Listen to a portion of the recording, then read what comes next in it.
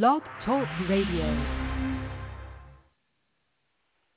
Jim Brown on an effort like this. He goes over the top and into the end zone for his 5th touchdown of the day. Have you ever seen an image of strength? Like this. A picture of power. Like this. A portrait of courage. Like this. Ask yourself these questions, because the answers tell you how superhuman this man really was. Ask yourself these questions, because his whole life, that's what Jim Brown was about. We cannot make exception to these laws just because a person happens to be black or white. Forcing the world to ask why things were the way they were, and how the rest of us could force change. This is Jim Brown. He has power. You don't see nobody knock him down. Look at the film. You don't see nobody knock him back. Devastating ball carrier in the history of football.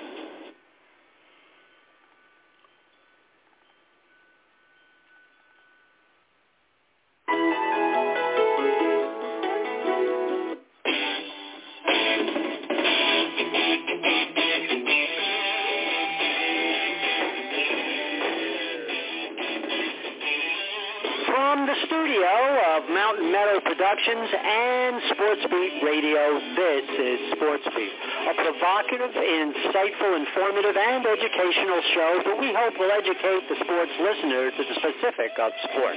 With interviews, analysis, and a comprehensive look at the topics we feel would be appealing to the listener. And with that said, we're not just your average call-in, same subject, same question over and over sports radio, but we like to think of ourselves as informative and educational radio.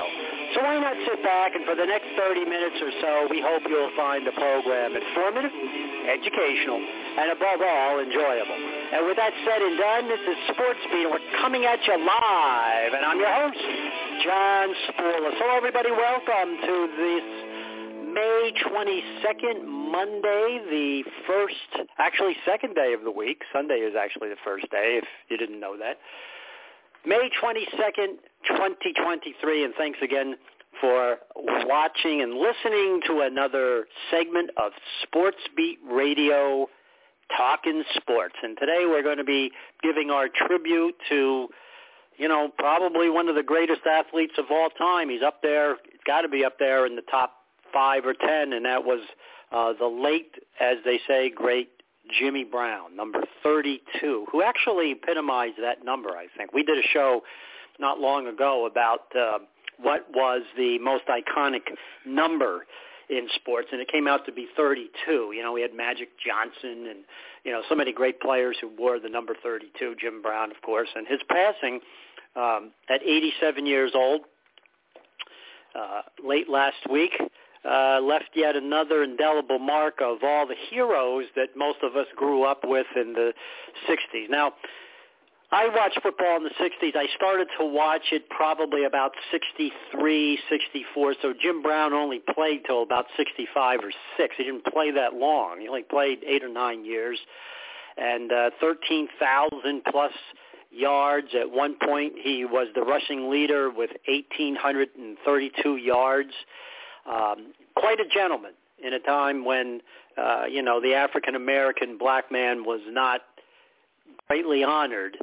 And, it always amazes me because if you watch footage of Jim Brown after the games, that was when the fans could come down on the field, and they would absolutely surround him, patting him on the shoulders, hitting him on the helmet, and yet, you couldn't eat in the same restaurant, which always amazed me. It's, what have you done for me lately? And a lot of times, police would be, probably 20 cops would be around Jim Brown as he left the Cleveland Municipal Field. So we're going to be talking about Jim Brown, the great, great running back. And, the thing that he did, as we had said before, what makes great, great players, and that is players who revolutionize the game of football, or a game of whatever game they're playing. George Mikan and Wilt Chamberlain revolutionized it. Jimmy Brown revolutionized football.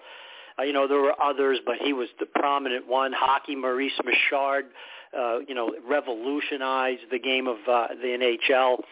And in baseball, Babe Ruth and, Ty Cobb and Pete Rose and all of those great players revolutionize the way the game was played, particularly when they make rule changes. So Jimmy Brown was a lot of things to a lot of people.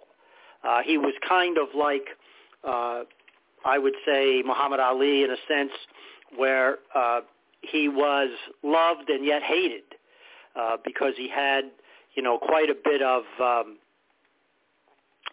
let's say, things to say, just like Jackie Robinson did later on after he retired. Jackie Robinson had been outspoken for African-American players and so forth, and at one of the All-Star games said, "One day I vision a black manager standing at third base." And, of course, he didn't live long enough to see black managers today in baseball, and, of course, that's another situation. But yet, when we look at Jimmy Brown, he was,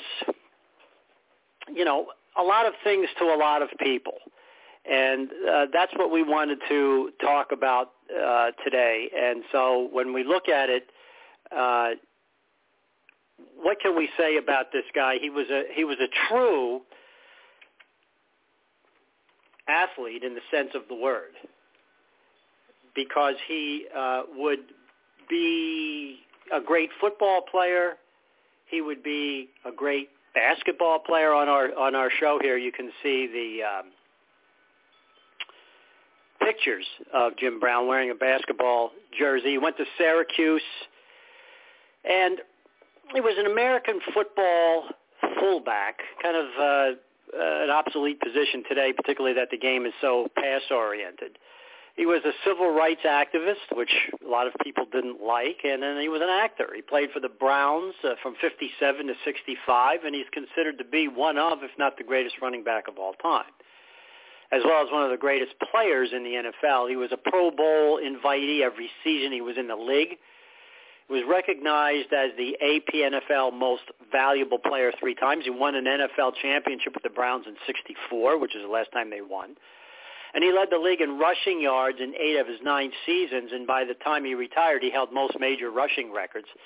And in 2002, he was named the Sporting News as the greatest professional football player ever. And that's really saying something when you say forever. So he earned unanimous All-American honors at Syracuse, where he was an all-around player for the Orangemen football team. The team retired as number 44. He was at 44 then. We do have a picture of him on our site wearing that number, I believe. And he was inducted into the College Football Hall of Fame in 1995. He was also widely considered one of the greatest lacrosse players of all time. And the Premier Lacrosse League MVP award is named in his honor. Brown also excelled in basketball, track, and field. So in his professional career, he carried the ball 2,359 times for 12,312 rushing yards and 106 touchdowns, which were all records when he retired. He averaged 104.3 rushing yards per game and is the only player in the NFL history to average over 100 rushing yards per game for his career. And he was enshrined in the Football Hall of Fame in 1971. He was named to the NFL's 50th, 70th, and 100th anniversary all-time teams, comprising the best players in NFL history. He was also honored at the 2020 College Football Playoff National Championship as the greatest college football player of all time. And his number 32 jersey is retired by the Browns. So shortly after the end of his career, he became an actor, and he retired at the peak of his football career to pursue an acting career. He obtained 53 acting credits and several leading roles throughout the 70s, and he's been described as Hollywood's first black action hero, and his role in the 69 film 100 Rifles made cinematic history for featuring interracial love scenes. So Brown was one of the few athletes and among the most prominent African Americans to speak out on racial issues as the civil rights movement was growing in the 50s. He participated in the Cleveland Summit after Muhammad Ali faced imprisonment for refusing to enter the draft for the Vietnam War, and he founded the Black Economic Union to help promote economic opportunities for minority-owned businesses. He launched later a foundation focused on diverting at-risk youth from violence through teaching them life skills, through which he facilitated the Watts Truce between rival street gangs in Los Angeles. So he was born in Georgia. His father was a professional boxer. His wife was a homemaker. his mother, I should say, and he attended Manhasset Secondary School in Manhasset, New York. He earned 13 letters playing football, lacrosse, baseball, basketball, and running track. In his college career, lawyer and Syracuse University lacrosse star Kenneth Malloy, who was involved with the lacrosse program in Manhasset, was a benefactor of Brown and persuaded his alma mater to admit him, which was difficult because, according to Malloy, Syracuse did not want black athletes. And Brown was the only African-American player on the football team as a freshman in '53, and promises of a full scholarship in the second year of the second half of the year, I should say, were not honored. Malloy personally financed and fundraised for Brown's first year at school. And then, of course, like Jackie Robinson, he endured racist taunts while he was at Syracuse. He was treated differently from teammates, and he was housed in a non-white dormitory. Warned against dating Caucasian women, and the coaching staff attempted to put him on other positions, including punter, lineman, and wide receiver. So as a sophomore, he was the second leading rusher on the team, and as a junior, he rushed for 676 yards. That's 5.2 per carry.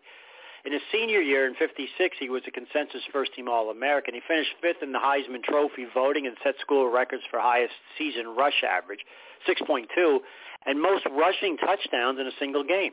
He ran for 986 yards, third most in the country, despite Syracuse playing only 8 games, and scored 14 touchdowns.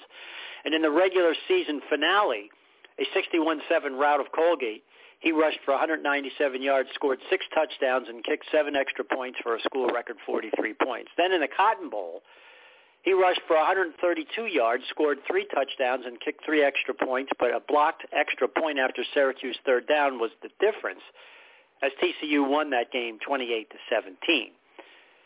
So as we know, he had great talent in basketball, track, and especially lacrosse. And as a sophomore, he was the second leading scorer for the basketball team, 15 points per game, and he earned a letter on the track team. In 1955, he finished in 5th place in the national championship decathlon. In his junior year, he averaged 11.3 points in basketball and was named the second-team All-American in lacrosse. His senior year, he was named first-team All-American in lacrosse. He had 43 goals in 10 games to rank second in scoring nationally. He was so dominant in the game that lacrosse rules were changed, requiring a lacrosse player to keep their stick in constant motion when carrying the ball instead of holding it close to the body, which is what they used to do. And there you go, a person who revolutionized not just football, but lacrosse. And there is currently no rule in lacrosse that requires a player to keep their stick in motion. He is in the Lacrosse Hall of Fame, and an 800-square-foot tapestry depicting Brown in football and lacrosse uniforms with the words, "Greatest player ever." And while in college, he participated in the Reserve Officers Training Corps. After graduating, he was commissioned as a second lieutenant. And during his time in the NFL, Brown continued his military commitment as a member of the United States Army Reserve. He served for 4 years and was discharged with the rank of captain. So he was taken in the first round in the '57 draft by Cleveland, the 6th overall. In the 9th game of his rookie season against the Rams, he rushed for 237 yards, setting an NFL single-game record that stood unsurpassed for 14 years and a rookie record that remained for 40. After 9 seasons in the NFL, he departed as the league's record holder for both single-season, 1,863 yards in 63, and a career rushing 12,312 yards, as well as the all-time leader in rushing touchdowns. That was 106. 126 total, and all-purpose yards, 15,549. He was the first player to reach the 100 rushing touchdowns milestone, and only a few others have done so since, despite the league's expansion to a 16-game season in '78. So Brown's record for scoring 100 touchdowns in only 93 games stood until Damian Tomlinson did it in 89 games during the 2006 season. Brown holds the record for total seasons leading the NFL in all-purpose yards in 58, 61, and 64, and is the only rusher in NFL history to average over 100 yards per game for a career. In addition to his rushing, he was a superb receiver out of the backfield, catching 262 passes for 2,499 yards and 20 touchdowns, while he also added another 628 yards returning kickoffs. In every season he played, Brown was voted in the Pro Bowl, and he left the league in style by scoring 3 touchdowns in his final Pro Bowl game. So Brown's 1,863 rushing yards in the 63 season remained a Cleveland franchise record. It's currently the oldest franchise record for rushing yards out of the 32 teams. His average of 133 yards per game that season is exceeded only by O.J. Simpson's 73 season. So Brown led the league in rushing, a record 8 times. He's also the first NFL player to rush for over 10,000 yards. He was very difficult to tackle. Brown was famous for his stiff arm and combined speed, power, and relentless endurance as a rusher. After winning his third league MVP in 65, he retired in July 66 at the age of 30 while still in top form.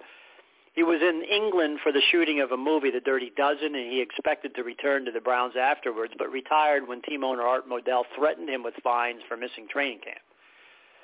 And Brown then held the NFL rushing record, 12,312 yards, until it was broken by Walter Payton on October 7th, 1984, during Payton's 10th NFL season. Brown is still the Browns' all-time leading rusher as of 2018. He ranked 11th on the all-time rushing list. During Brown's career, Cleveland won the NFL championship in 64 and were runners-up in 57 and 65 in his rookie and final season, respectively. In his 64 championship, he rushed 27 times for 114 yards and caught 3 passes for 37 yards. So in his early films, he began his acting career in 64. He played a Buffalo soldier in Rio Conchos. In 66, he was shooting his second film in London, MGM's The Dirty Dozen. He did a France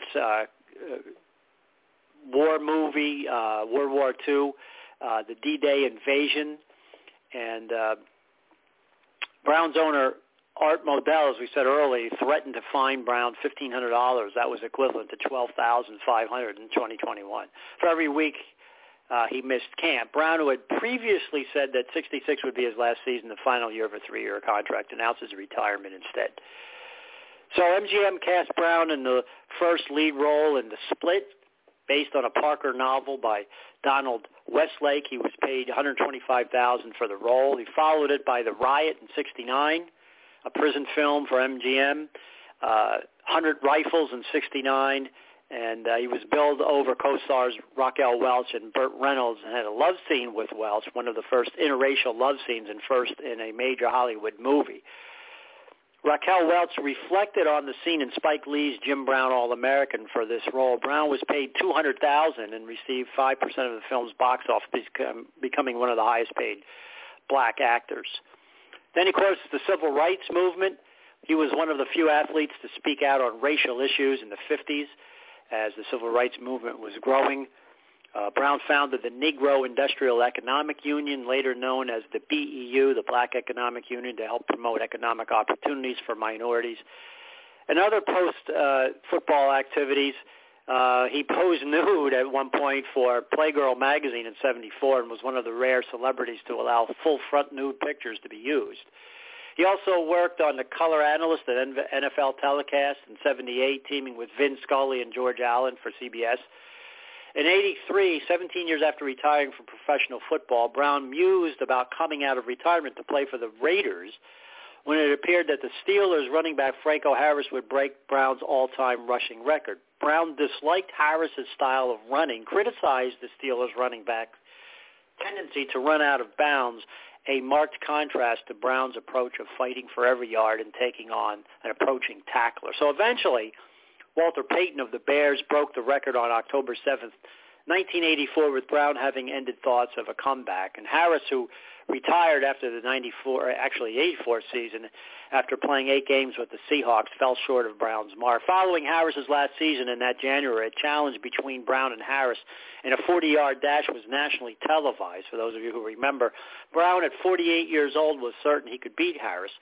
Though Harris was only 34 years old and just ended his elite career, Harris clocked in at 5.16 seconds and Brown in at 5.72 seconds, pulling up and towards the end of a race, clutching his hamstring. Whether or not he heard it or not, who knows. So he was the first black televised boxing announcer when he announced the televised boxing match in the United States for the Terrell Chuvalo fight. He's also credited with the first suggested a career in boxing promotion to Bob Arum. Brown's autobiography was published in 1889 by Zebra Books, called Out of Bounds and was co-written with Steve Delson. He was the subject of the book. And in 93, Brown was hired as a commentator at the Ultimate Fighting Championship, a role he occupied for the first 6 pay-per-view events. In 2008, he initiated a lawsuit against Sony and EA Sports for using his likeness in the Madden NFL video game series. He claimed that he never signed away any rights that would allow his likeness to be used. And from 2008 until his death, he served as an executive advisor to the Browns.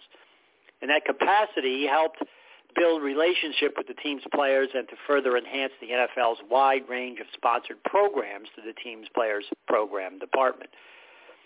In 2018, in October, Brown, along with Kanye West, met with President Trump to discuss the state of America among topics criticized by the black community for meeting.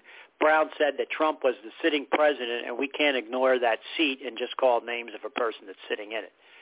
Brown called him accessible and said that the president was not a racist. Then, of course, we know about the assault charges. He was arrested at least 7 times for assaulting women during the era when the incidents occurred. Prominent men were usually not scrutinized for reporting offenses against women. He was never found guilty of any major crime. And in most cases, the women refused to press charges after calling police. In 1965, Brown was arrested in his hotel room for assault and battery against an 18-year-old Brenda Ayers. He was later acquitted of the charges, and a year later he fought paternity allegations that he fathered her child. In 1968, he was again charged with assault with intent to commit murder after model Eva Bon Chin was found beneath the balcony of Brown's second-floor apartment. The charges were later dismissed after she refused to cooperate with the prosecutor's office. And Brown was also ordered to pay a $300 fine for striking a deputy sheriff involved in the investigation during the incident. In Brown's autobiography, he stated that Bon Chin was angry and jealous over an affair he had been having with Gloria Steinem, the feminist, and this argument is what led to the misunderstanding with the police. In 1970, he was found not guilty of assault and battery, the charges stemming from a road rage incident that occurred in 1969. And in 1975, he was convicted of misdemeanor battery for beating and choking his golfing partner, Frank Snow. He was sentenced to 1 day in jail, 2 years probation, and fined $500. In 1985, Brown was charged yet with raping a 33-year-old woman. The charges were dismissed. In 1986, he was arrested assaulting his fiancée, Deborah Clark. Clark refused to press charges, and he was released. And in 1999, Brown was arrested and charged with making terroristic threats against his wife, Monique. According to Brown, the only time we ever had an argument is during her menstrual period, believe it or not. That's what he said. And later that year, he was found guilty of vandalism for smashing her car with a shovel. He was sentenced to 3 years probation, 1 year of domestic violence counseling, and 400 hours of community service, or 40 hours on a week crew, along with an $1,800 fine. Brown ignored the terms of his sentence, and in 2000 was sentenced to 6 months in jail, which he began serving in 2002 after refusing the court-ordered counseling and community service. He was released after 3 months. So he was married. His first wife, Sue Brown Jones, in September of 1959. She sued for divorce in 1968, charging him with gross neglect. And together they had 3 children, twins born 1960 and a son in 1962. Their divorce was finalized in 1972. He was ordered to pay $2,500 per month in alimony and $100 per week for child support. And in December 1973, he proposed to an 18-year-old Diane Stanley, a Clark college student he met in Acapulco, Mexico in April of that year. And they broke off their engagement in 1974. Brown married his second wife, Monique, in 1997. They had 2 children. So apparently he died of natural causes on May 18th, 2023, just a few days ago, in his home in Los Angeles. He died with his wife by his side. Tributes from the sports world and beyond soon poured in, with former NFL running back Barry Sanders posting on Twitter that you can't underestimate the impact Jim Brown had on the NFL. Emmitt Smith, the NFL's all-time leader in rushing yards, wrote, "He is and was a true legend in sports and in the community, using his platform to help others." And NFL current commissioner Roger Goodell said, "Brown was a gifted athlete, one of the most dominant players to ever step on any athletic field, but also a cultural figure who helped promote change." LeBron James, an NBA star, wrote in tribute that "We lost a hero today, rest in paradise to the legend Jim Brown. I hope every black athlete takes the time to educate themselves about this incredible man and what he did to change all of our lives. We all stand on your shoulders, Jim Brown. That was said by LeBron James. And finally, Barack Obama, the 44th president and the first black president of the United States, wrote, I was too young to remember Jim Brown's playing days, but I knew his legacy. One of the greatest football players ever, he was also an actor and activist speaking out on civil rights and pushing other black athletes to do the same. So his memorable professional career led to his induction in the Hall of Fame in 1971. His football accomplishments at Syracuse garnered him a berth in the College Football Hall of Fame in 1995. He was inducted in the National Lacrosse Hall of Fame in 1983. He's the only NFL player to average 100 yards per game for their career. In 118 career games, he averaged 104.3 yards per game and 5.2 yards per carry. Only Barry Sanders, 99.8 yards per game and 5 yards per carry, comes close to these totals. For example, Hall of Famer Walter Payton averaged only 88 yards per game during his career with 4.4 yards per carry. Emmitt Smith averaged 81.2 yards per game with a 4.2 yards per carriage.